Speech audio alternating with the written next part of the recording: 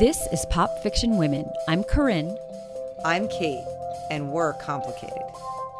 Blunt. Total boss. But sometimes a mess. Opinionated. But never boring. And in this podcast, we're discussing the complicated women of the best books, TV, and movies. Along with the complicated women behind the scenes. Warning, lots of spoilers ahead. So come back when you're done. Hurry up, it's starting. I don't even know where to start. All right, we're talking about the finale of Little Fires Everywhere on Hulu. The episode is called Find a Way, written by Amy Talkington, directed by Lynn Shelton, devastated by me. I mean, I don't even know. Yes, I don't even know what to say. We were already texting about how we're both totally gutted. A shocking, amazing, wonderful, beautiful, horrible, everything, right? Gut-wrenching. Gut-wrenching. I mean, I tweeted it right after I watched it, and I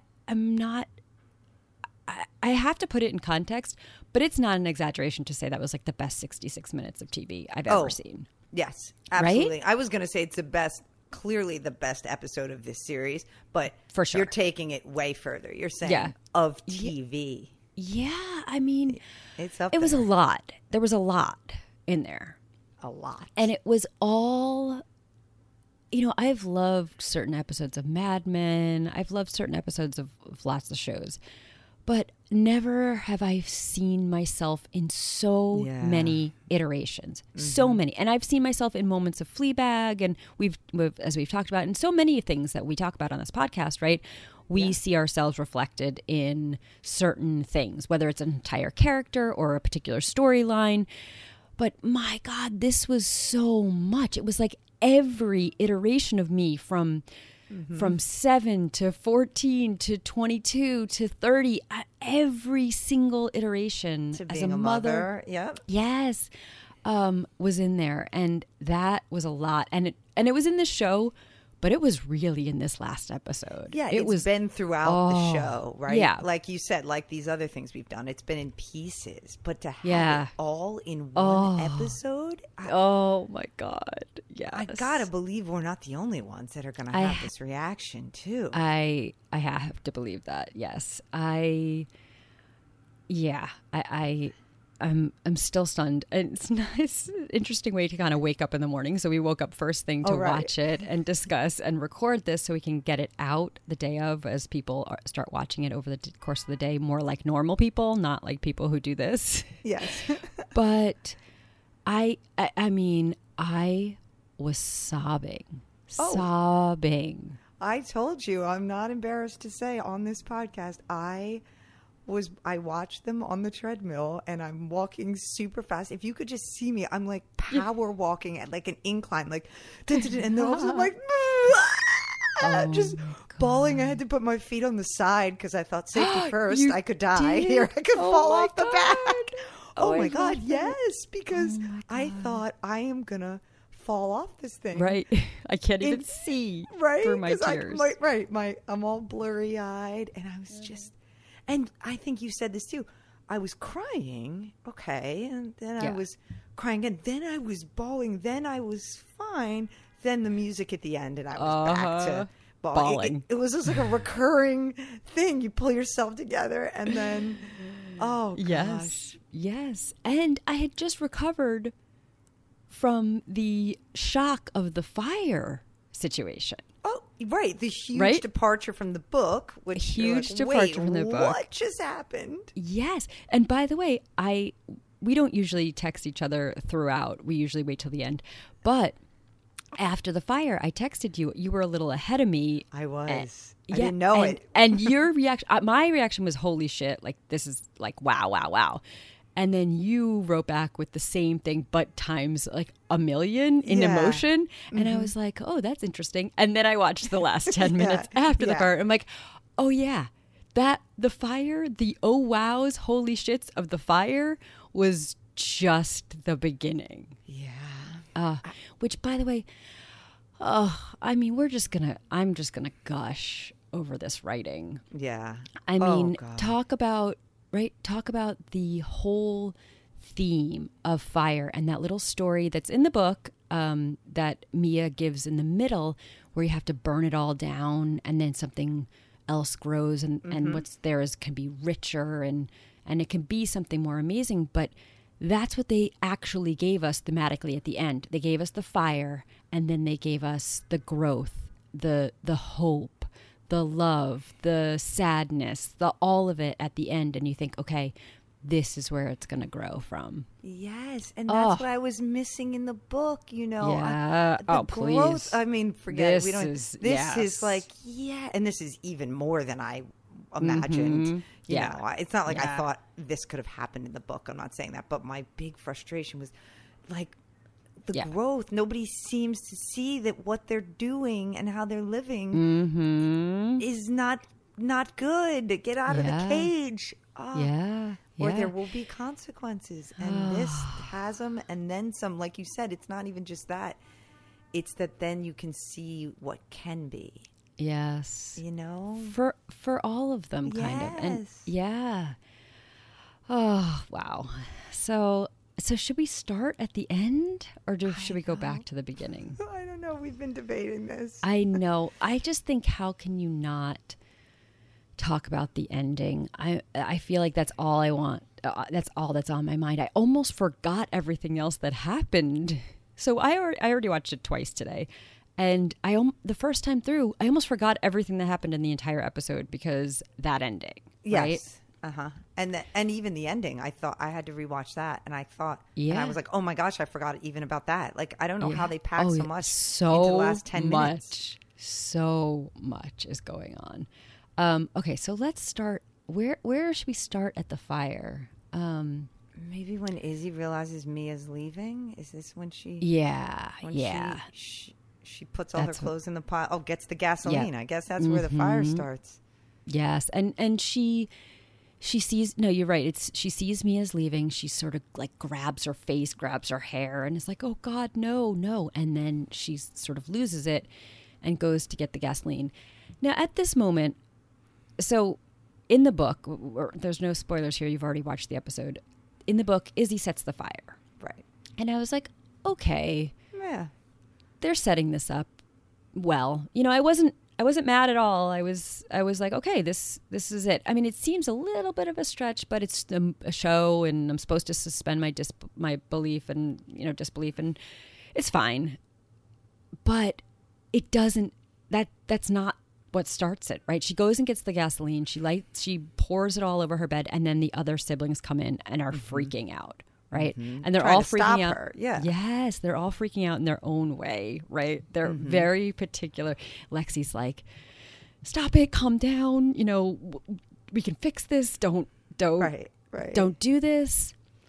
And then Trip is like, wait, what do you mean Mia's leaving? Because he's thinking, oh shit, that means Pearl's leaving. So he's gone. having his own sort of quick, like, wait, what the, Moody, I don't know. He's just always nervous for Izzy. Like, what are you gonna do? What are you gonna do? Don't stop. Exactly.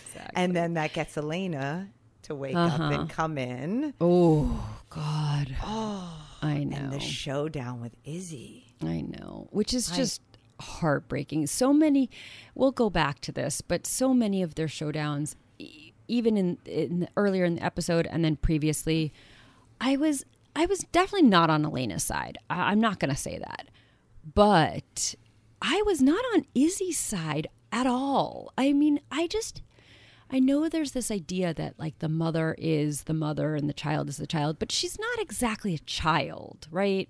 Right. She is in high school. She's a teenager. She is smart enough, aware enough you have to figure out how to get along, right? Yeah. How to make it work in some way. I don't mean she needs to be who Elena wants her to be. I agree she shouldn't. But she's got to stop fucking pushing back so much. You're making your own life miserable. It's sort of what her dad tells her, right? When they have that fight earlier in the episode, and he's sort of basically like, he's talking about himself too. Like, yes, we all just have to fucking grow up, and there's some shit you're not going to like. But you know what? You're going to be here for 3.5 years more. So find a way to deal with it. Like basically, like we all have to fucking find a way to get through life. And fighting, to your point, every single solitary time you can is just making it harder for yourself. So it is. Basically deal with it, you know? Yeah. But, and there is a middle ground between, again, she doesn't have to be who Elena wants her to be, but she doesn't have to give the middle finger in the Christmas card. Like, that was awful. True. You know? Yeah. Yes, absolutely. I do think, though, they've done a good job of setting up how this has basically been a lifelong torment for Izzy, right?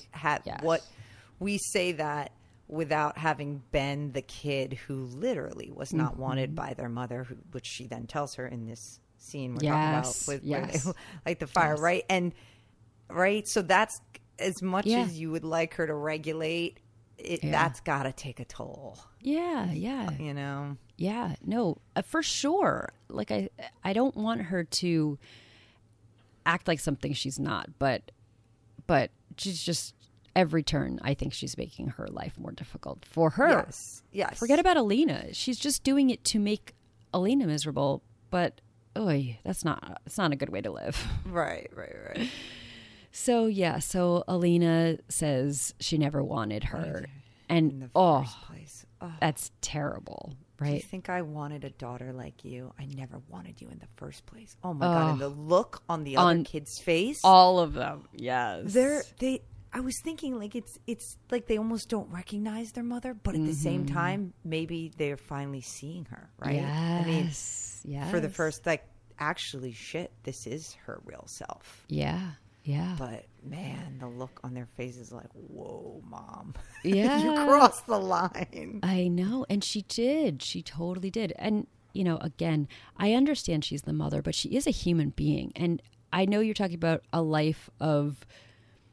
that Izzy's had to endure, but it's also a life that Elena's had to endure, you know, the torment that comes purposefully from Izzy. Purposefully. It does, but Elena also refuses to bend and change it all to accept Izzy. They both do. Yeah, exactly. They both do. They're so alike. Like everybody else can have a nickname.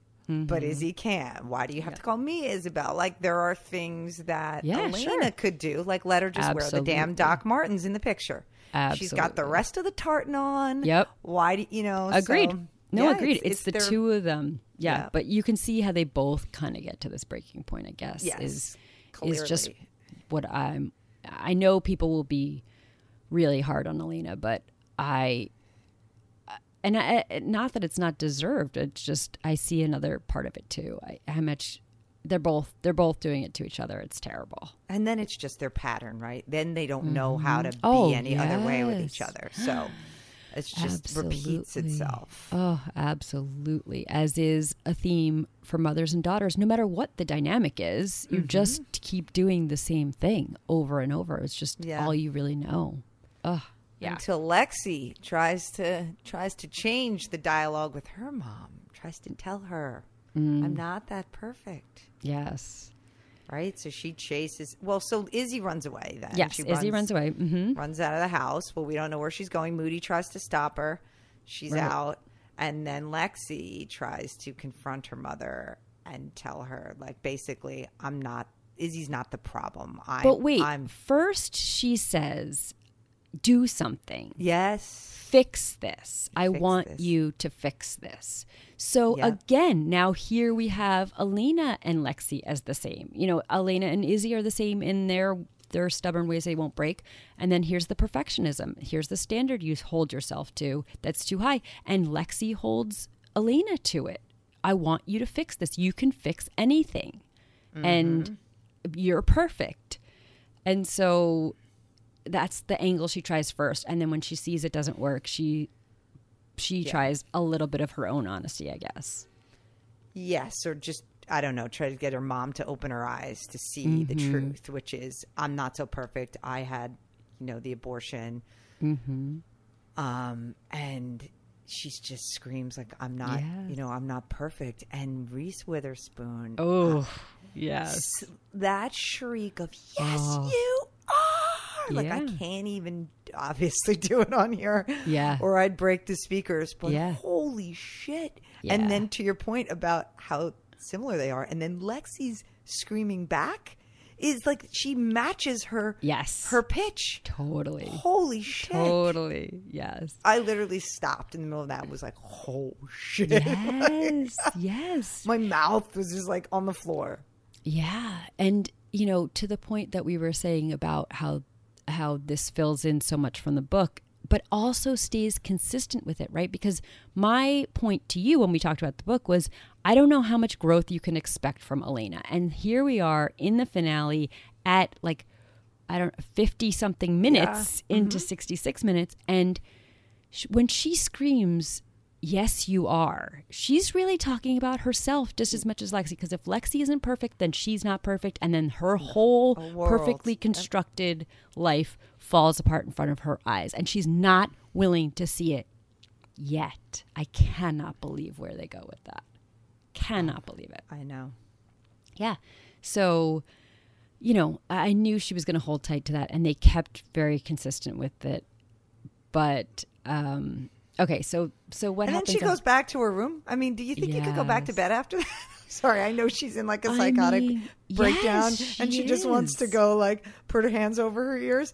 But I mean, I've done it. She's gonna go back to sleep. Yeah, what's she supposed? There's no fire at that point. So I it's know. Yeah, just leave me alone. All you people, just take and take and take from me, and expect and expect and expect from me, and I don't want to deal with any of you. Yes. Yeah, it's true. And we should say now, Bill is not here. We should say he's not in the house, so she's alone. Right. Yes. But yeah, so then Lexi, I said last week when we did the live event with the Performing Arts Center, I had watched episode 7, but other people hadn't, so I wasn't giving anything away. But I said Lexi doesn't learn. She because someone said, I hope she finally like figures it out, right? And I was like, nope, she does not get it, and she didn't obviously until this point. So clearly, I was wrong. Yeah. Lexi, they changed it. I know, but she is the one, and this is where I went, holy shit, she's the one that realizes and says to her siblings, right? Do you want to become her? Yeah. Look at who she is. Look at us. You know, she did this to us. And maybe Izzy is actually the only one who had it right. Yes. And they all look at her like, yeah. Oh my God, that could be true. Yes. And then Trip goes and runs and gets the gasoline. Yeah. Yeah. So they all nod their heads. They're agreeing to finish what Izzy started. And they are the ones that start the fire. Huge so departure. Little fires everywhere were in each of their own rooms. Yes. They each huge poured departure the from the book. Yeah. Because Izzy does that. She does start little fires everywhere in each person's room the way it is. But it's Izzy who does it alone. And this is all of them contributing. Wow. So and not Izzy, which I love. Right. Yes. Although she started it. Yes. I mean, she didn't light a match, but she got the gasoline. And if that gasoline wasn't in the room, Lexi would have never. Yes. She's the proximate cause. Is that what you're trying to say? I'm just kidding. The lawyer and you. No, of course. They wouldn't have. But I just mean that it was really all 4 of them. And it was like probably the only act of solidarity the 4 of them had, except maybe, which harkens back to the flashback in the very beginning of the scene where they're selling lemonade and then they have to deal with the bird that Izzy's picked up. And it almost is reflected back. And maybe that was their last act of solidarity as 4 siblings. And then it's reflected to the end. What fucking great writing. It also, the last scene of episode 7 has the 4 of them sitting on the couch. All with and I forget what music was playing then too, but it was awesome. Yes. And even that, it reminded me of that, like, they were all sort of at their rock bottom, realizing that their life, wasn't picture perfect, which was the name of that episode. And I love that, them as a foursome then kind of came back, like you said in this one, and they worked together. Yes. To light the fire and burn down their lives. Right? Oof. But such a good idea, this departure, by the way. So good. So good. I loved it. I thought it just enhanced the book but still stayed with, the true spirit of the book. And I didn't always feel like that we didn't recap a couple of episodes that I really didn't feel that way. Right. And I felt like they were losing their way from the book. Or even sometimes when they stayed true to the book and it didn't work anymore. And I was like, you should have rethought this. But oh my God, they made up armchair for it quarterback. Yeah, I get it. Yeah, but, totally. But my God, did they come through in just the biggest way possible. Incredible. And we talked, I think, a couple recaps ago of did we think that they would keep the same ending, meaning at least the who started the fire. And I think my guess and yours was that I thought they would. I did not see this coming, even though they've obviously had a lot of departures. This was not one I thought they were going to change. I did not see this coming. I agree. Even in that moment, I was like, okay, this is how they set Izzy up to set the fire.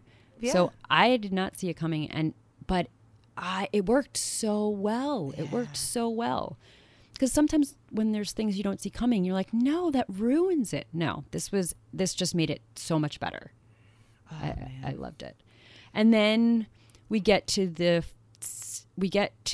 ending where it's reflects back to the opening scene of the entire series, right? Yes. Which is the fire trucks have come and everybody's sitting in the car and Elena is sitting in the fire truck and the fire, whatever his name is. Bill? Lou? No, Lou. Yeah, because Bill's her husband. The husband. But anyway, he's like, where's Izzy? And Bill says, Izzy had nothing to do with this. And then he says, somebody intentionally burned your house down with you inside. And Elena looks up and says, I did. I did it. I did it. Oh my God. Such a shock. Because it's literally identical to the opening scene of the whole series. You're right. Except that we don't have that line. That's the new line, and she takes the blame. Yes. Which I love. Yes. Yeah. Because he also says Izzy's a minor. No other homes were hurt. So, basically, don't worry. You can rat out your daughter because she'll be fine. Right. And we won't do anything to her. Right. But this is an act of selflessness. Right? This is her being a mother protecting her children. Oh, no. I don't know. I don't think so. Well, why do you think she's taking blame? I think she's finally taking ownership in her part in all of this. Meaning the reason they this is really all her fault. Yes. Rather, even if she wasn't the one who poured the gasoline. Exactly. Everything. Yeah. But those both could be true. I mean, that means she's finally, taking responsibility. Yes. Yes. So I just didn't see it as a selfless act. I saw it as taking, which is different, right? It's because she does, to be selfless, right? She has to take accountability, and selfless would mean to me that she was just doing it for something else. She's doing it for herself. She has to take responsibility. She has to be accountable. And in order for this fire to burn to the ground and her to be able to rebuild anything, this is the moment she has to be fucking honest, and is the most honest she's ever been. Even though she didn't pour the gasoline and light the match, she is honest that I did this. I started all this. Yes. Yeah. Oh, I thought it was so fucking brilliant. Because that's the moment you were missing in the book. Right. Some awareness. Some awareness that she has had something to do with all of this. And this is me. And you can look her face. Oh, like one tear. She's like holding it back, but also being vulnerable and sincere. And I thought it was amazing. So fucking good. That was awesome. Oh, and then we go to the car with Pearl. Oh, Pearl. Pearl is such a standout. Oh, God. Lexi Underwood, the actress who plays her, incredible. Incredible. It's just amazing. So good. And obviously the way they wrote Pearl is just outstanding. I had said it way back in the book. I don't feel like what we saw in the show was in the book, but there were glimmers of it because I had said it when we talked about the book. I identified most with Pearl. This being like stuck in between two worlds. This is all you know from your mother, and also you do love your mother, and you are bonded to her, and this is your life, and this is the way you've always lived it. You don't know anything else. But then also seeing something else that's like, oh, this might be aspirational. Like, So feeling stuck between those two worlds, and they really tease that out so brilliantly. She's also so mature in this. Well, like, she has to be. I know, but it's like she's the one who, compared to even her own mother, Elena, is like, seems like the adult in the room. Yeah. Well, I think that I played that role in my childhood, my life, and I think it comes from being out. So Mia is so isolated, right? And she keeps her world so insular, as my parents did, and they just lived their lives, and it's kind of like, there's an outside world, and you refuse to participate in it because it's not what you want to be a part of. It's not what you believe in. I get all of that. But Pearl has to be in the world, and she doesn't feel hostile towards it the way, my parents did, the way Mia does. But so she understands the way Mia is, but then also has to be in the world and sees the world. So you just have a different perspective. It's just it's a duality that you see everything through. And I don't think most people get that. Most people's home lives are congruent with the world. Yes. And Pearl's is not. And so right from the get-go, she's just got a more well-rounded perspective of life. And I know I did. And that was something I always had to contend with. It's not always a good thing. It's a challenging thing often, but that is the benefit.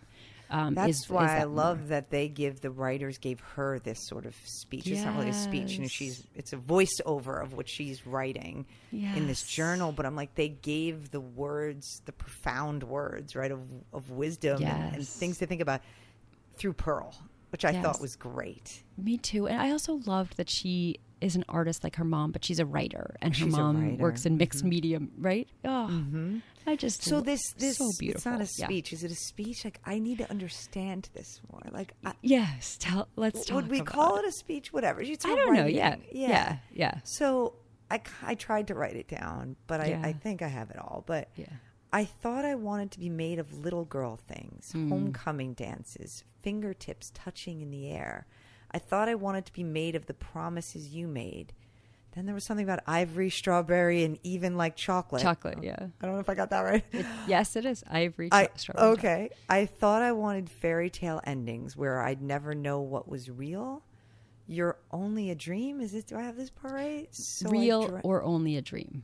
Okay. Yeah. So I dreamt that I belonged to you because I knew you'd keep me safe from big girl things. Is that right? Giant spiders, natural disasters, and the unnatural ones too. I've never felt as safe as in that cage with you. But when I started to wake up, I saw those gilded bars around us, and I couldn't remember how it went in the dream. Oh, my God. And I know there's more, and we'll get to this. Then she passes it to Mia, and Mia reads more. And at this point, when she says this, I remembered the part in the book about the gilded bird cage, which we can talk about. But I'm like, but this speech part was not in the book. They took this idea of the cage, and that's where I go back to these writers. My God, so that's like just a little part in the source material that you've now written. I think something even more beautiful than was in the book. Yes, and they took the idea of what you were just saying, how kind of grown up she is, and when you are grown up at a time when you're supposed to be little, you do wish for little girl things. I thought that was so perfect, like so right on in this, like she's becoming a woman, but she is still dreaming of little girl things because she never really had that. She's always been kind of an adult. She's always had to do things, adult things, the way other people haven't at her age. Right. And this is to her mother. Because I knew you'd keep me safe. So I did not read this. I didn't read it literally. Frankly, I didn't read it literally even as Pearl. Okay, I mean, that's I think it could have been Izzy. I think it could have been Mia. I think it could have been Elena.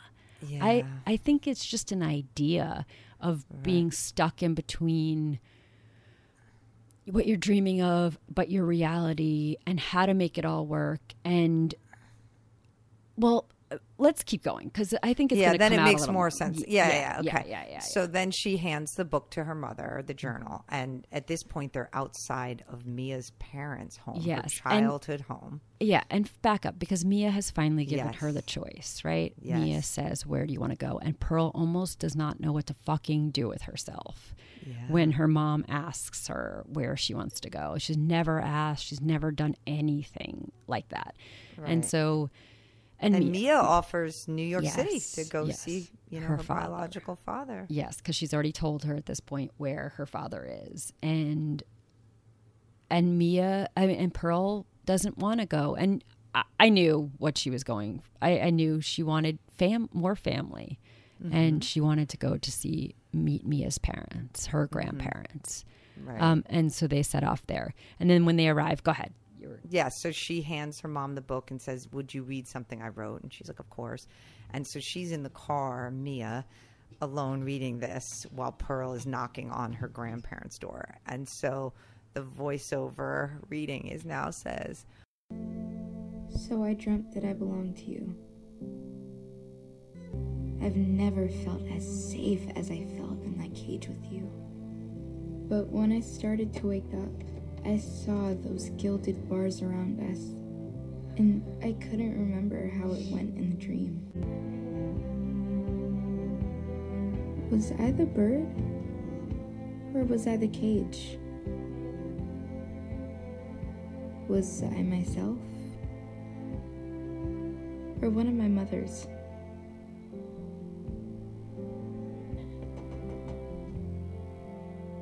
Was I safe? Or was I suffocating?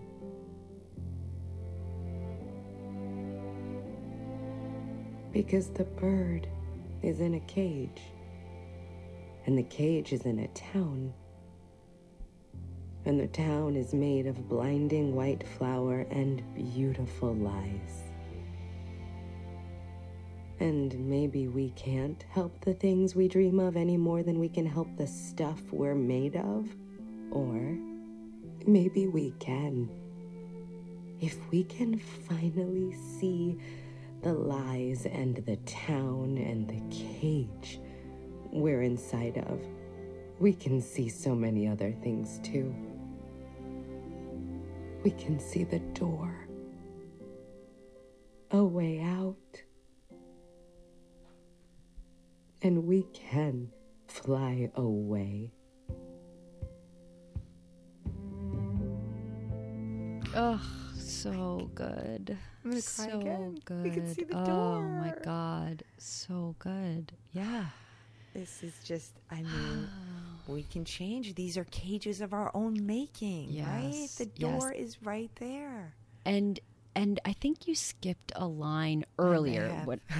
No, just earlier when she says, "You keep me from big girl things, blah, blah, blah." The spiders and whatever, natural disasters and non-natural disasters. She says, "I've never felt as safe as I did in the cage with you." With you, yeah. Right? Yeah. Or maybe you didn't. I did skip have that, but but still. But, and I think this is like the gut of life, right? Mm-hmm. That we build these cages around ourselves because we have to. We have to feel safe. We have to have a structure that contains us, that holds us, that gives us security. But sometimes, too often, those cages like overgrow and like overwhelm us and become no longer are they security. They are no longer do they make you feel safe. They make you feel suffocated. Right. And so that to me is all of life, is figuring out how to build the thing, because you have to build the thing. You have to be safe. You have to have something. And then what to do when it's suffocating you. And I think that's the point of the end too, right? If we can see the lies, and this goes back to what Bill said earlier, you don't know the kind of deals, you have no concept of the kind of deals we struck to make this life. And you have to start. That's the dangerous thing. I've always said, and I always think, it's when you start kind of lying to yourself, the deals you make, the deals you pretend you didn't make, because those are the lies, and that becomes the cage. And it's only once you can see them that you're like, okay, now I know where I am. Now I know my way out. And you don't even have to want to get out. You just have to know, like, where it all is, where the door is. Yes, you have to see, and you see the lies and see the cage. I do think that's a big difference. I really do. And it's not easy, because when, like, there's like a tipping point at some point, right? When is it structure to keep you safe, and when is it, crushing? Yeah, no, and you're right. You do have to build them. This isn't a lesson in never having cages, right? Right. You are right about that. We do need them. They do serve a purpose. Yeah, or if you think of it as a house, right? You need shelter from the storm, from the weather, the elements, the wildlife. We are, as human beings, we need that structure. And if it's a house but the houses become cages. I mean, I think that's the whole point of the burning it down, right? Right. And then at some point, though, you need to analyze, right, whether or not this cage still suits you, or whether it's still making you feel safe, or like you said, if it is becoming suffocating, then what do you do about it, right? I mean, if people would stop and think about this more proactively, you probably don't hopefully have to get to the burn it down, but most people don't. They don't, because they don't stop until they're suffocating. Yeah, I think right, because it's a gilded cage. Like, that's the other thing. And even with her final picture, it's pretty, particularly in Elena's case. I mean, it is gold and it is sparkly. And other people look at it and they think that's a beautiful cage. Like, I want that cage. Yeah. And that makes it even harder, I think, in some ways. I mean, particularly Elena, who's just all she's ever wanted was that pretty cage. But she didn't see that the bars were just suffocating her and her kids. Yes.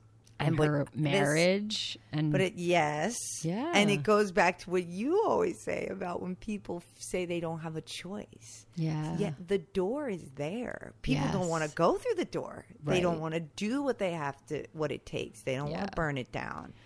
It's safer inside. Who knows what happens when I fly out the door? It is until it's not. There's that gosh, I'm blanking on the poet, the writer, the quote of the pain of staying.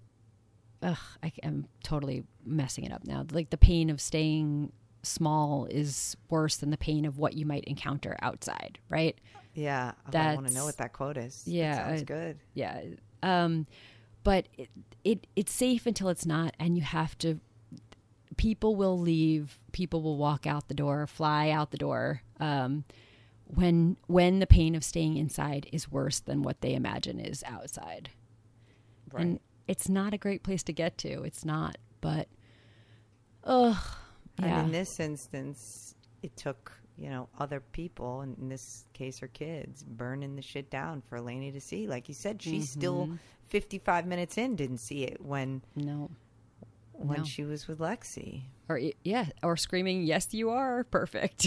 Yeah, I mean, she wanted to stay inside that cage. She was fighting it tooth and nail. Yeah, so I love all of that. Is amazing. The whole thing, I'm sobbing. All amazing, but really, the fucking gift of this episode is the song at the end. Now, first of all, I'm going to admit I have loved Ingrid Michaelson for a very long time. Yeah, she's amazing. Possibly one of the best gifts I've ever received in my entire life was my husband got me tickets to see her when she was nobody, and in a tiny cafe in the East Village. I mean, I'm talking about. How did he know this then? Well, because I loved her. I had loved her irrationally. I don't know how I found her. Yeah. I don't know. There was no Spotify back then. So whatever random thing When gave are we it to talking me. about here? Just time-wise. God, I can't even remember. Wow. I don't remember. I had no kids. Like Okay. early 2000s. Wow. You I were mean, definitely on the forefront. Yeah, I think we were married, but we hadn't, or maybe engaged. Yeah, definitely early 2000s. So, oh yeah, I mean, it was like 25 people, like literally in a bar, sitting at bar, like it wasn't even seating. There was like, you're just sitting at a table and she was playing in the corner. And it was amazing. And he didn't get any of it, but he brought me and stayed with me. And, so I've loved Ingrid Michaelson for a very, very, very, very, very long time. But besides that, I really think this song was so perfect. And where I was going with it is the song actually tells you what to do. Exactly. I think. Yes. Now, the song is called Build It Up. Yes. We should say that. Mm-hmm. Yes. And she says, I know not everybody gets a new life. And I know not everybody gets to start over again, but I do know what I'm going to do with my new life. I'll build it up. And that's great. Yeah. That's the key.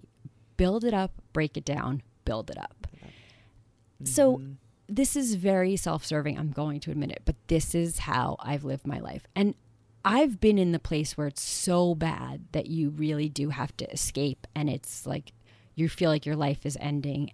Everything as you knew it is over. You have to build something new.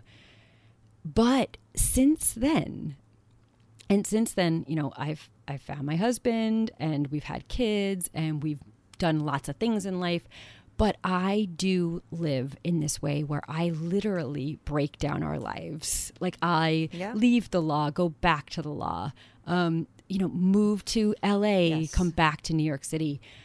Everything that makes me comfortable, I periodically dismantle it. Right. Which I was going to say earlier when I was talking about how you need to build it up, and I don't think enough people stop to think about it. What I was going to say is, but you are not one of those people. No. But so I'm glad you've worked it in. This is not, I can speak to the fact that you are not just saying this for purposes of the podcast. It's very true. I mean, it's not for the faint of fucking heart. I actually am right now recording amongst I was going to ask 11 foot high stacked cardboard boxes. We are moving out of our apartment. We don't know where we're going next. It's, this pandemic. We don't know. Well, you have a temporary place to go. Yeah. Oh, yeah. No, we know where we're going for temporary, but literally. I don't know what things are going to be like once, quote unquote, the world reopens or whatever it is. Mm-hmm. And I know that's not for everyone, but too many people leave one cage and go build a new cage and live another 25, 30 years in that new cage. And I was never willing to do that. So when I left my cage, when I saw the bars, when I saw the door and I flew away, I vowed to never, you have to do something. You do have to build a life. And I do have a life. I have a husband. We've been married for a long time. We have 2 kids. But to break it all down, and I mean, that's why I was crying. My daughter actually saw me crying really hard. And I think you can cry at this if you're in the moment of wanting to leave the cage and not knowing. Maybe you're in the stage where you're starting to know you're in a cage, or maybe you're in the phase where you see the door, but you can't fly out yet. Yeah. Whatever it is. But I'm in a completely different place. And my daughter was very upset that I was crying. She didn't understand why I was crying or what I was really saying. But I finally was just like, look, I am very, very happy. I love you very much. And, I'm crying because I'm feeling everything. But I like that I have not built myself a new cage, that I continue, or to the extent I build a new cage, I break it down and then make choices all over again. I choose my husband all the time. I choose my kids all the time. I choose my job all the time. I choose my life all the time. And it's so easy to let days go by and you can't think about it every single day. As silly as that is, like, oh, I choose my husband every day. It's not really an everyday thing. Yeah. Or if it is, it's in little ways. But in big ways, I think, do I love this about my life? Do I love the work I'm doing every day? Do I love the person I'm waking up next to? Do I love who my kids are becoming? And if not, what can I do to help shape them, to help guide them, to help myself accept them more? So many things. And I really fucking think about those things all the time. And it's not fucking easy. It's not. But this is my reward. This was a reminder of my reward. My reward is I will never, ever, ever be in a cage. No.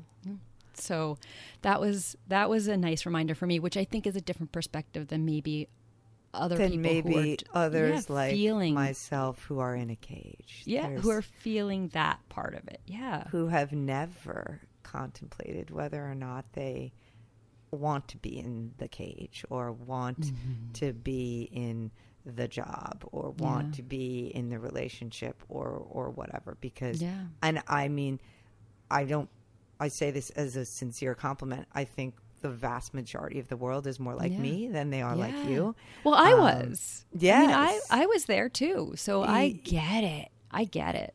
And that's where I think this brilliance of this episode, because it's going to speak to so many people. Oh my gosh. For so many different reasons. Like, yes. And whatever, because everybody knows what their cage is. And I think, again, I don't think most people are going to see it actually from your perspective, which is validation for what the way you've chosen to live. I think that's it's like also aspirational to some people. Yeah, and I think that's just what I want to share, is that there is hope on the other side of the cage. And you don't have to just build yourself a new fucking cage, because so many people are convinced, as I have been as well. I put myself not above this. I put myself beyond it, meaning I've been there and I've just grown. I'm a little bit farther ahead on this particular path. But I have been there where you just think, this will be better. If I leave the law and I be right full time, I will be happy. Boom, boom. Out of the law cage into the writer cage. Right. And that's not right either. You can't just leave one cage and go to another, or believe that if you just do this, it's the constant breaking it down and building it up. I think that's constant thinking about it. Yeah, that can be, and I'm saying it can be worthwhile. And you can cry at the end of this episode, not because you want to escape your life, but because you are so fucking glad that you have built this life. Yeah. That's what the little bit of hope. And now I'm going to cry. Oh my God. Gosh. Yes. Right? Yeah. But you're right. But I do think most people will think, oh shit. Yes. Oh my God. Yes. Good. Oh my God. Good. Yeah, I know. But your point, and see, this is what, again, back to my frustration with the book. I'm like, why can't she see that these rules she's made and this life she's made are not making her happy? They're hurting other people. She's hurting herself. Yeah. And I said, I can see myself, although I saw less of myself in Elena by the end. She got a little much for me, but you know what I mean? Yes, I don't scream some of those things at my children, but I said, but I know that it's not good, right? That this is, that you got to stop and think, and she never did that. And no. I love that they're basically calling people to do that. Yes. And then what people do that, like you said, what the breaking it down and building it up looks like is completely different for everyone. Yeah, but sure. Just don't be on autopilot, and don't just say, or I think it's worse. I think people are just like, this is like, they don't have a right to do this. Like it's, if you have a certain, things like Elena does, let's just use her, like she has a good family, her kids are healthy, she has a good home and all this, like how dare you want more than that? I think a lot of people are like, you're fine, don't be greedy, right? Like your marriage is fine, so it's not perfect, whatever, so maybe you still have feelings for Jamie, or so maybe one of your kids is kind of a fucking black sheep. Yeah. Everybody's going, but overall, why would you? I think people are like, why would I fly out of the cage and cause what people would view to be harm or damage or blowing things up? Yes. I fucking hate that expression, although we're talking about a show where they literally did light something on fire. Yes. But when people go like, my life is fine. Yes. Well, it's almost like selfish, they think, to want more or something different. Because unless their situation is so dire. Right. Right. Yeah. Which is just terrible. And again, kind of back to what Bill said about the deals you make, or back to the end where they say you can start seeing, when you start seeing the lies, right? The problem is people believe it. They tell themselves that and they believe it, right? Yeah. My life is good. But they're lying to themselves, right? Yeah. And that is... It just backfires. Here we go. And now, had Alina been a little more honest with herself at any point along the way, her house wouldn't be burned to its studs. Right. Exactly. Right? There's harm. Yeah, exactly. She wouldn't have lost her daughter. I mean, that's the greatest price she's paid here, right? Absolutely. Izzy's gone. She's on a bus to God knows where. And even though she said, I never wanted to be your mother, she doesn't believe that. I mean, and in the end, when she's holding, that feather and says, Izzy, I mean. Oh, yes. She's lost. That's fuck the house burning down, right? Yes. She's lost her child. Yes. And maybe she'll get her back and maybe they'll reconcile. Who knows? Yeah. But such a better ending, too, than the book which I had a problem with, too. And it was focused on Izzy. But it was that line about how she'll look for Izzy everywhere, no matter where. And I remember going, it's a little too late there, lady. Now you care about Izzy. But you believe it here more. She, first of all, she doesn't say any of that. She just, with the look on her face and the looking down at that feather, that picture is worth way more. Yeah, especially after the accountability she's taken with the fire. And you just see her eyes were open now, and she realizes that she could try something different with Izzy. They could have a different relationship. Right. And also with the picture of her seeing the artwork that Mia had done, seeing the cage in the middle of the white Shaker village. Yeah. It's also that she had caged Izzy, right? I mean, that absolutely. She sees, she tried to put her in the cage of her own making, Elena's. Yeah. And Izzy was never going to stay in that cage. No. That's the thing. Izzy saw it the whole time. Lexi was in it too. I mean, Lexi was in a cage too. And a cage of perfection, Yeah. And Izzy was like, no, I'm not getting in that cage. Sorry. Yeah, she's seen the door the whole time. Yes, exactly. Yeah. Mm-hmm. Izzy and Pearl are the wise ones. Yes. I thought the end was much more satisfying in that same way, that it didn't feel contrived. It felt like her eyes were just open, and then that's why she would go, look for Izzy. But to your point of the idea of my life is fine, fine, so I shouldn't ruin it in any way. It ends up backfiring. Because if something is not working, it's like, I don't know much about like mechanics or whatever, but there's like pipes that lead to the thing, like whatever, the hot water heater, right? And and you keep bandaging the pipe because you think it's just a little leak, but then the whole fucking hot water heater blows up, right? Yeah. So it doesn't work. It never works. So that is just a reminder. If you're trying to save something now, it will most likely backfire in a much worse way that you can't even anticipate. Right? Yeah. Oh, yeah. Because then it's an out of control explosion versus maybe if you are a little more proactive about it. Exactly.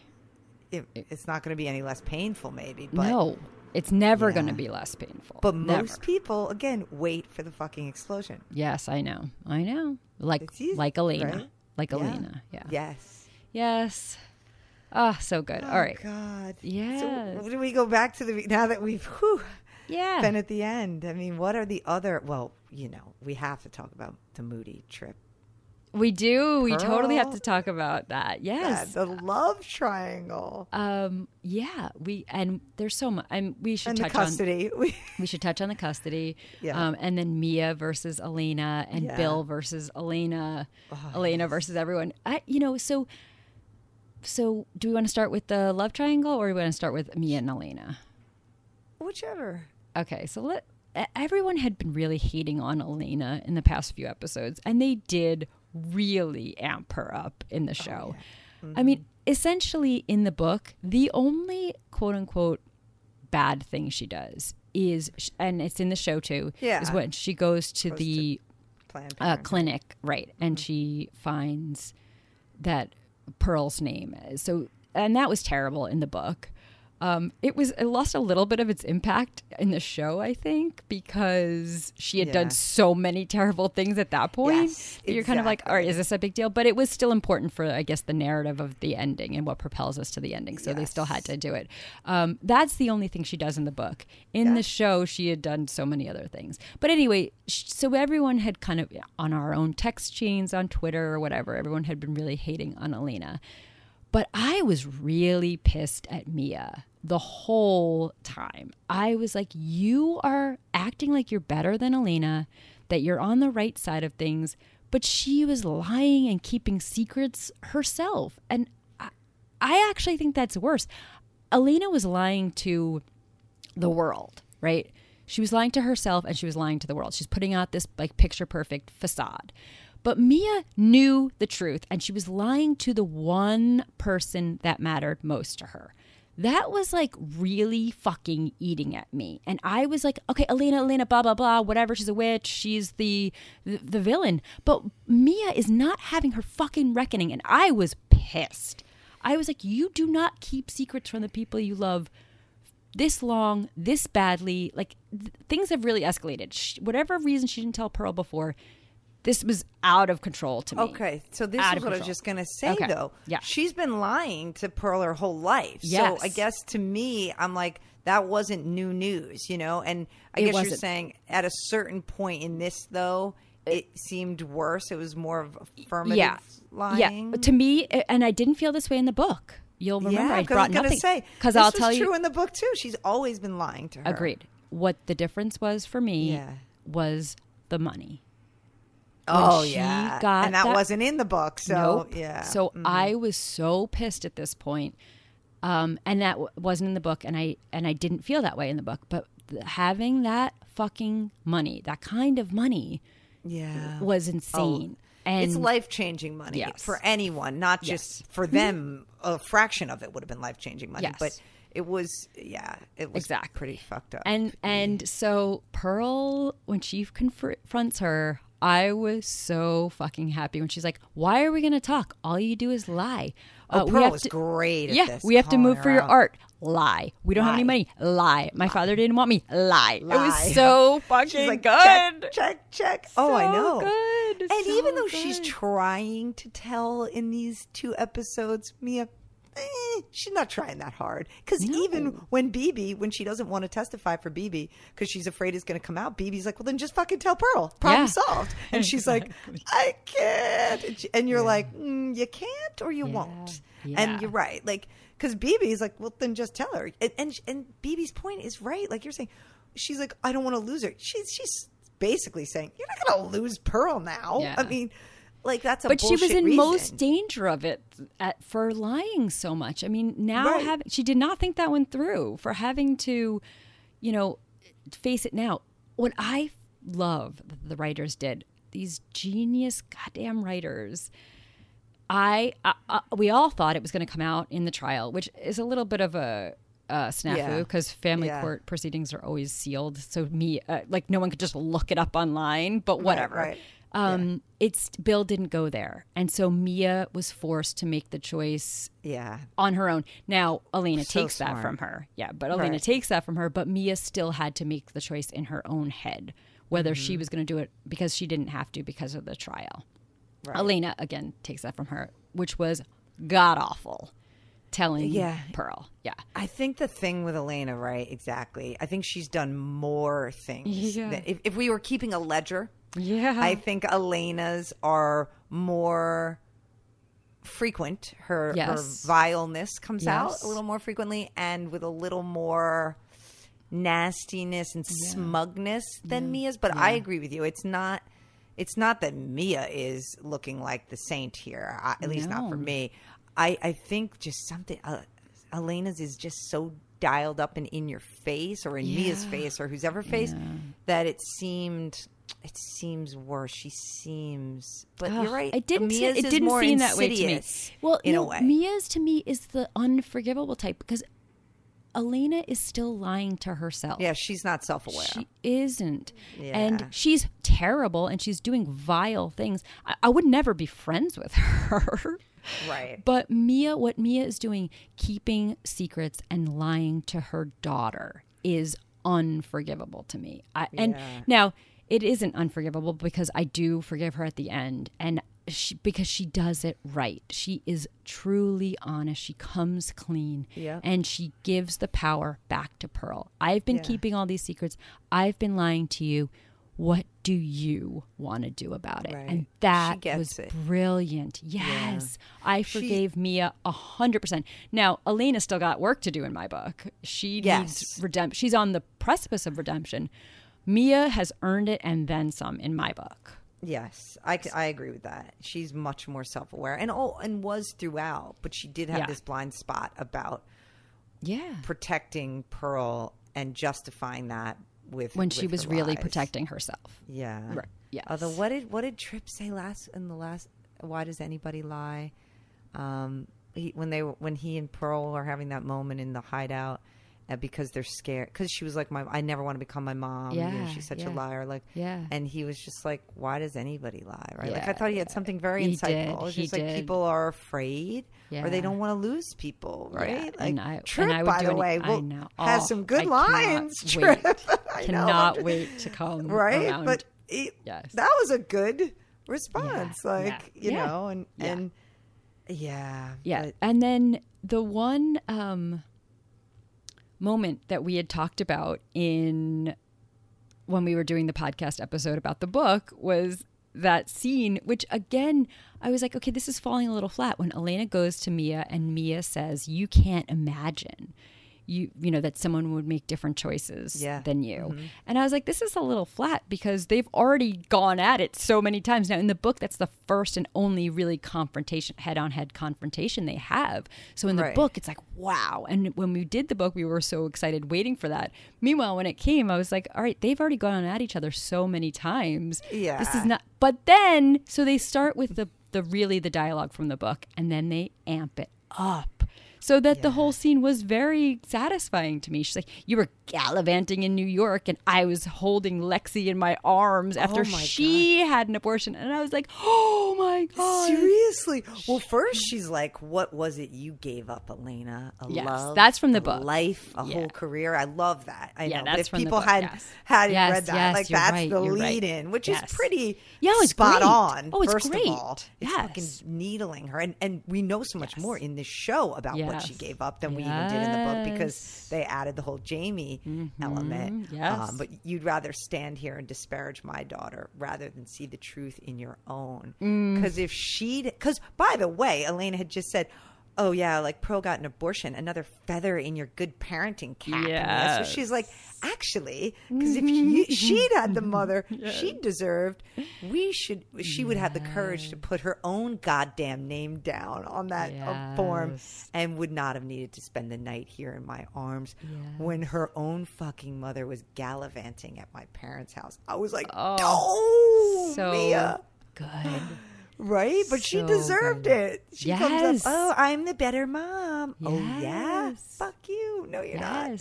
Oh, so good. God. That was a good one. Yes. So this is what I'm saying about how they really stayed so true to the book, using true lines of dialogue. That was, the beginning of that is all from the book, like line for line, word for word.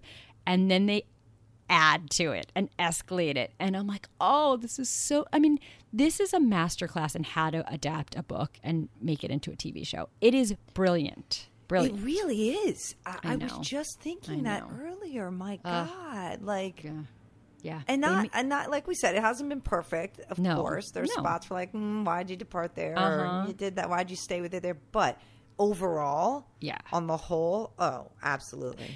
Overall, on the whole, it blows, like, it's perfect. You know, it's not, there are little holes, but it is better than anything I've ever seen. Oh my God, this is making me, go ahead.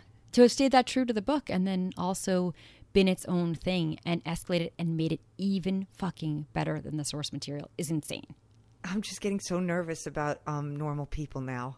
Oh, there's such high expectations. I know, but this delivered, so I feel satisfied in general. That adaptations can be better than but still in the spirit of still totally in line with. Still totally in line with the book. Even, like I said, taking even word for word, scene for scene in some places. And really fixing some of the issues that we had. And, actually, you're right. I think we love normal people, but it's not as if we didn't think there were some issues in that book. And maybe they'll do the same, like find ways to make it even better. Yeah. All right. The love triangle. The love triangle. Oh, I'm going to have to eat my fucking Team Moody words. No, you don't. You don't, because this is a new development. Is different. Yes. But you do have to eat, not eat your words from before, but you have to admit that you're Team Trip after this episode. I am Team Trip. 100% and like I said, even putting aside, which now we'll talk about the actual love triangle, Trip has some nuggets in here, like that aren't even necessarily about the love triangle. Just exactly right. Trip is like doesn't say much, but when he does, he delivers. He delivers. Yes, my God, he does. And it's sort of this. Now I know we've debated, I think more on not on the podcast, but on our own, whether Trip is not very smart or not, but I think he's just simple, and I don't mean that, and he just to see things simply, and then that's where the nuggets come from. Yes, speaks plainly. We were waiting for those nuggets. We didn't see them with the gens. No, I mean, so So, anyway, they brawl. Well, there's the scene. Okay, first of all, I didn't know what I was watching with the music. It's like the second or third scene. The music leading up to Moody is hiding and Pearl is coming out of the spot that she's in with Trip, and the music is so eerie and Moody is so fucking creepy hiding there like that. And I'm like, oh my God, is he gonna kill her? Like, this is how like a Lifetime movie ends. What is going on right now? And then Moody. Now I was never Team Moody, but he was awful to Pearl. Jealous and ragey and slut shaming, and that was a real low point for Moody. Such a low point. A low point. I thought you were smarter than that, than the other gens or whatever. Yeah, smarter than the sluts that do it with him.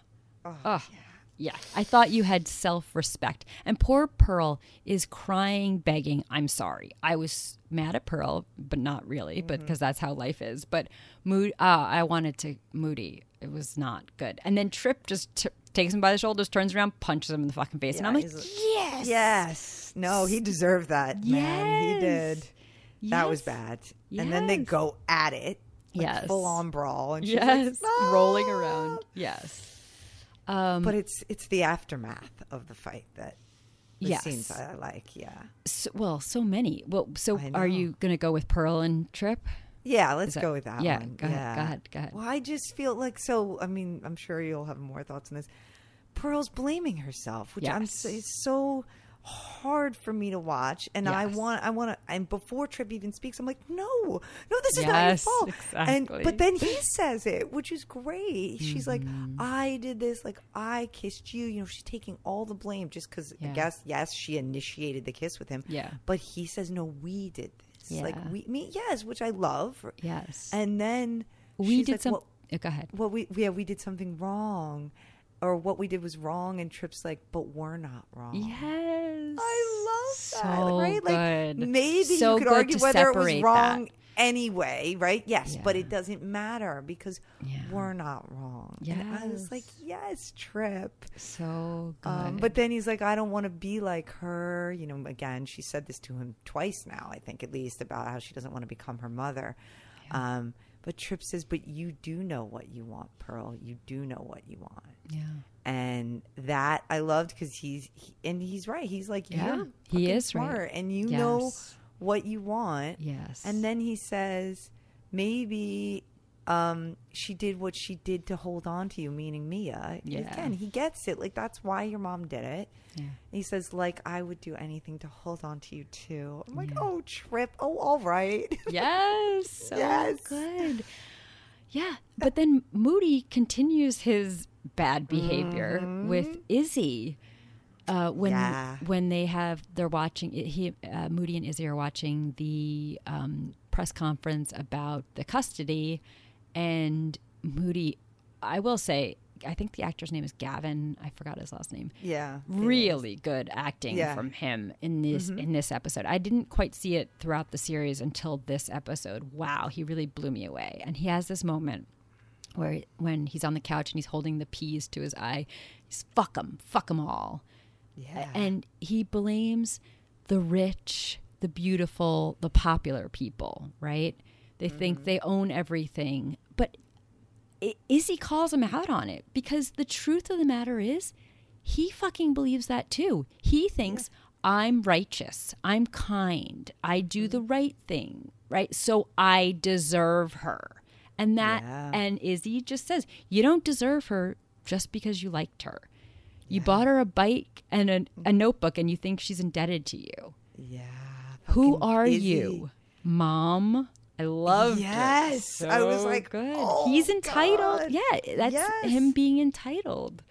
Yeah, he doesn't realize, like, again, He's doing the same thing. yes. And because this is all back to, like, people don't stop to examine their own perspective. You know, it was sort of like when Mia had the conversation with Izzy about her little stunt with the Cabbage Patch Kids. Like, you're doing it through your own lens. You don't realize that you're part of that. And Moody is part. I mean, he is a rich kid and a beautiful. I mean, okay, he's not as he's cool not as as his cute. older He's brother, not as but right. He's not as cute as his older brother, and he's not as popular as his oldest brother. So he thinks popular and beautiful are the bad ways. But meanwhile, he thinks he should get whatever he's entitled to because he is kind and righteous. Right. Well, that's not how it works. It's not. You don't do one behavior and then expect that the result you want is going to be. Other people have their own ideas. Other people have their own agency. Sorry. She didn't want you. She's right. He deserved it. Yeah. And she's like, fuck you. Yes. Izzy with the shining the mirror. Yes. And then she made me feel badly for ever having been on Team Moody. Yeah. But it is a different set of facts from the book. It I is. was like, oh. Although Izzy. I don't know if that's a different set of facts. That does not. I mean, I said it in the book episode. I'm like, oh, because he was pissing all over her. He did feel entitled to her the whole time, and I hated that about it. Well, and really, her point was true even in the book. This one, you don't deserve her just because you liked her, right? Yeah, like that's what he thought. But I like you. Yeah. Oh, so but therefore also- you're mine. I've pissed on you and you're my territory now and no one else can touch Right. you, especially not Also, my brother. right. Well, also we forgot the line at the end. Sorry, of the Trip Pearl scene where she said to him, "But Moody is your brother. Shouldn't you fight to hold on to him too?" Yeah. And I was like, I'm not sure. But then he doesn't answer. Yeah. I don't know. I don't think. Yeah. I mean, I loved that this kind of blew up.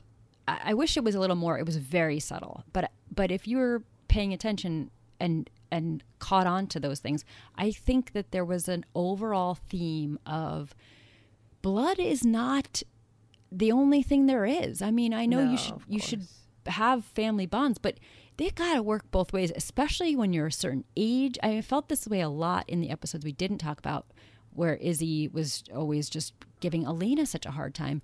You don't just deserve a mother's love. A mother's love is certainly, there's protection, there's bonding when the child is defenseless and you have to make choices for them. At this age, she's making her own choices, and I don't know that a mother's love has to extend. It's not unconditional for the rest of your goddamn life. But people think that much more so with and mothers, that's for sure, versus siblings. I agree. You know? Yeah. But even still, well, with siblings too, it's the same thing. And also with the adoption, which is, what is it? The relationship that you have? Is it the relationship that you build and nurture, or is it just blood, or just frankly a marriage certificate in the case of Bill and Elena? Right. No, those things don't keep you together. You don't fight for someone just because you had the same bloodline. It just, that's not how it works. And Moody was a dick, and he deserved to be put in his place. And Izzy did it. Yeah, and Pearl doesn't know that because she doesn't really have family. She doesn't know how they can betray you too. So.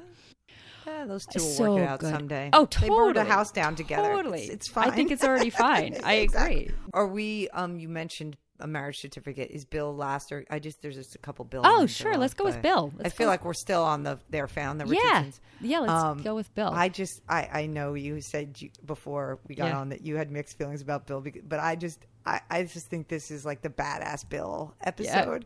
And I loved it. I mean, like I said, like, he has two of my favorite lines of, again, these are, I'm not going to say of the whole series, but they're pretty fucking good for Bill in particular. Yeah. But, well, obviously they're not getting along in this. And he's sleeping on the couch, and, you know, he's even in the last episode in 7, he said, you know, don't worry, everyone will be held accountable. And you know that's coming, you know, what the preview. And he's figured out, we also know that the restaurant receipt from New York City is of Jamie and well, he doesn't know it's Jamie, but he does know they went out to dinner and they had 2 bottles of wine, a bottle of champagne. And you think he doesn't know it's Jamie? I mean, I think he does. I just meant from the receipt, he doesn't know. Right. Oh, no, you're right. But I mean, I think. Oh, yes. Oh, absolutely. He knows. Yes. But anyway, so my two favorites are when she tries to tell him, like, he's not really speaking to her and she's like grasping for things. And so she tries to tell him, well, you know, Pearl had an abortion and it's trips. And he goes, well, at least Moody's not the sucker paying for dinner. And I was like, oh, shit. I was like, damn. Yeah. But so then they get in a huge fight. Yeah. Which, you know, I love even before that. He goes, can I help you with something? Oh, yeah. You're right. Oh my God. Like, like he's sitting at his desk, like basically, you're right. Yeah. Like, what do you want? Yeah. Puts his feet up, smokes a cigarette.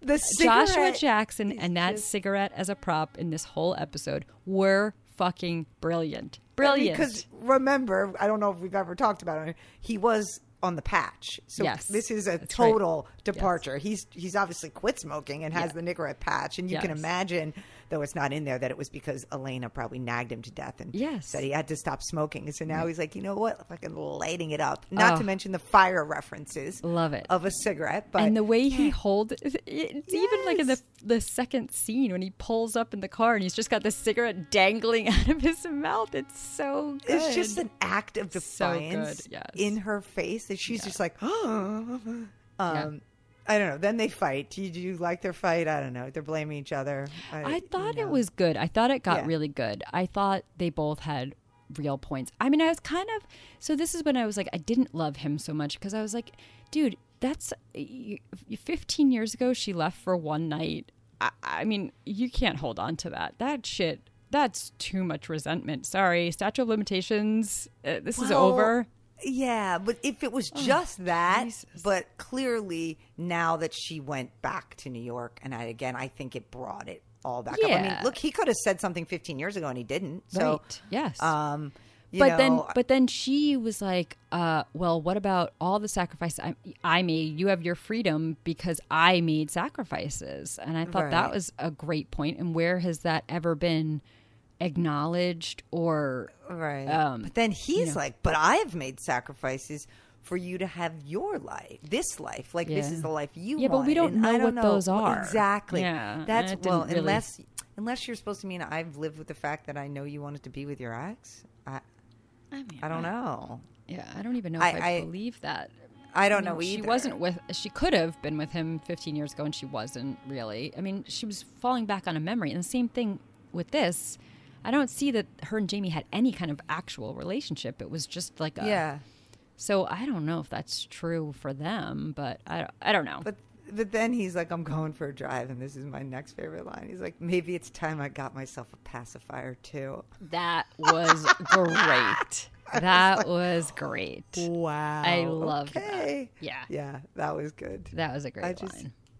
So I liked he finally, I felt like, had like some big moments. Yes. He's been great the whole season, but I really liked he was really brilliant. And the cigarette as the prop just worked on every level. It was so good. So good. Yes. Okay, so the custody. Yeah, which brings us back to the book. None of this about Bill was in the book. He really was just the lawyer representing the McCulloughs in the adoption case. Yes. So they built out an entire character that rang true for anyone who read the book and also was just great. Yeah, Great. he was fantastic. Yeah.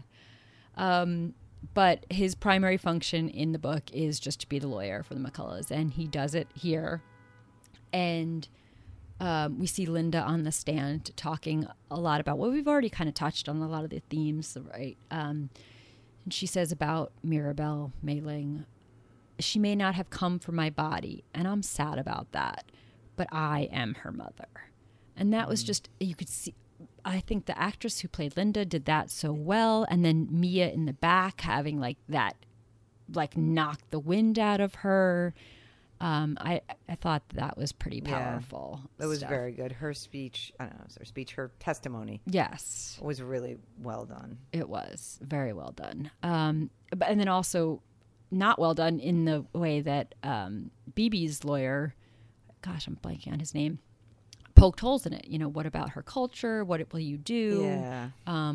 Which, as we know from our research from the book, Celeste Ng talked about that a lot. There were so many resources that she had stumbled on in her research for the book where people were like, well-meaning, but like doing things like sending fortune cookies to, a party or, kind of very cartoonish or stereotypical Chinese things that don't really represent the culture and frankly what even does it mean to be any one thing, Chinese or so that was, I think, touched on and brought out to light here that if you hadn't read the book, you're obviously not getting the same depth that you got in the book about that issue, but it's there. I think it's there in this scene, right? In the courtroom scene.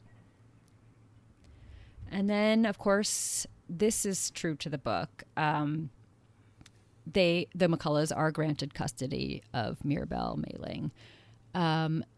And they say, we believe in the system, which is a bunch of bullshit. And of course, that's where Moody and Izzy call it out. And then the ending, which is similar to the book, but I didn't like the change.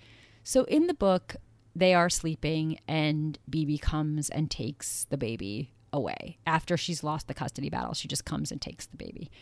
Right. And in the book, there's a killer fucking line where Linda says, I've been taking care of her for a year and she didn't even cry when this woman broke into our house and stole her. Yeah, she was like, that's the part that will haunt me or something like that. Like, yes. And they changed that in here, which I think is probably more even-handed and fair, but I didn't. Well, I kind of interpreted it. I read it into it when the monitor went off and there was a cry, but then it stopped. So because I knew that part from the book, I was thinking, so then once she saw her mother, she stopped crying. Oh, I thought. You know what I mean? No, I thought she cried, and then she stopped crying because she had taken her away from the monitor. Oh, like because I knew that line. Again, I just put that. I just inserted this. And I saw it as a departure. I saw it as the opposite. She actually did cry when her mother. But if they really wanted it to be my way, they should have. I thought maybe they'd cut to BB taking her out of the crib, and then when she sees BB, she stops crying or something. You know what I mean? Or smile. Yeah. But they just didn't show it either way. Yeah, and I think it is. I think they were trying to be a little more even-handed. I mean, that's a really horrible thing to have happen. Yeah. And for an adoptive mother to feel that way, to take care of a child for a year and not have that child care if a stranger came in. I think it's complicated on all levels. It was just so impactful in the book that I didn't want it to be different, but I think the way they did it, I think is right. I think they did it right. Yeah. But they also had the husband saying, like, basically, like, don't worry, go back to sleep. Yes. And all I could think of was, she's going to resentment. blame him forever. I would have preferred, Yes. her just, she hears the noise and then, like Turns you've heard over. a noise on a monitor. You're like, Sure. well, let me see if they keep crying. Actually never Like had that. a baby I monitor. wished it would have been, oh God. Okay, Never. well, but what if you just heard them crying and then you don't go at the first cry? You're like, oh, well, let me just see if they keep crying. I would have preferred if she just on her own decided, Yes. oh, No, okay, I she get stopped it. crying. Why do you have to have the husband basically insisting she come back to bed, which I just thought that they're fucked forever Yes. now. Yes. I wonder don't if know. they're setting It's a up. small So point, do but- you think there is going to be another season? Oh, season. See, now I Everyone's wondered. talking about this. I wondered if that was another setup, right? They'll set up their, the further conflict between Linda and what is his name? McCullough? Damn, forgetting his name. God, I don't know. Anyway, they're Mark? Mark?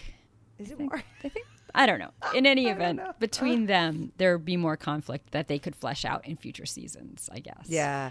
I don't know the answer to the will there be another season, clearly, but it is a topic on everyone's mind. And, of course, people are like, but there was a definitive ending here. But, What's same the thing with definitive ending? Well, like the house burned down. But I'm like, Yeah, but- I'm just saying that's what people say. But Yeah, there's doesn't mean there's not a way I to make think a second season. Unless There's plenty of material. Yeah, I think there's absolutely positively going to be a And second it's the season. same as Big Little Lies, right? In Yeah. the sense that the ending was the ending, and you Yeah. could of the book, and there was no further material. Well, that one of was even source- more definitive. The Yeah, entire yeah. show was essentially figuring out who died and how. right. So and you're then thinking, at the end, well, you now know. what do you do?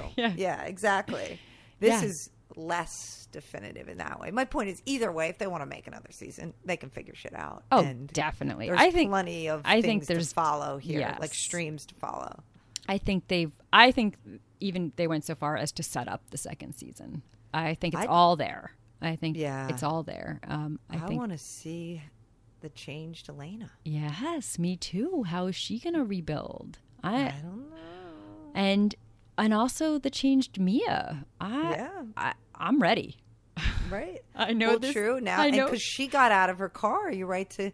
And was Yes. looking like she was going to go in and finally go see Talk her to her. parents. Yes. Yeah. I'm ready. Season 2. Bring it on. Please. Thank you. Yeah. We'll take it. I'm in. More material. Yes. With these writers. Thank you. Yeah. Seriously. Yeah. So good. Yes. So good. Man, I'm going to go download. I sound like I am in the 90s. I'm going to go listen to the that Ingrid Michaelson song on repeat. It's just going to be. It's already repeat. It's already on my Spotify. It's already there. There you go. Repeat. You can get the entire. Of course, they have the I entire saw soundtrack that. of every song. Yes, I'm excited. I loved so much the music, but that was it for me. That Ingrid Michaelson one. She does it for me. She knows how to do a canon, right? Is that where she sings over herself? Yeah, is that what it's called? I don't know what it's my called, God. but yes, so good. good. Kills me. All right, Kate. This was a great series. The beginning of our recap episodes, and now it. I know we're on to Normal People. So next week that's coming out. So that's exciting. But I need a moment to just take this in. Love on this. Love it. This has been Pop Fiction Women with Corinne and Kate. If you loved this episode, please leave a review. And if you hated it, email us. We want to hash it out. Love us or hate us, don't forget to subscribe to our show wherever you get your podcasts. And keep it complicated.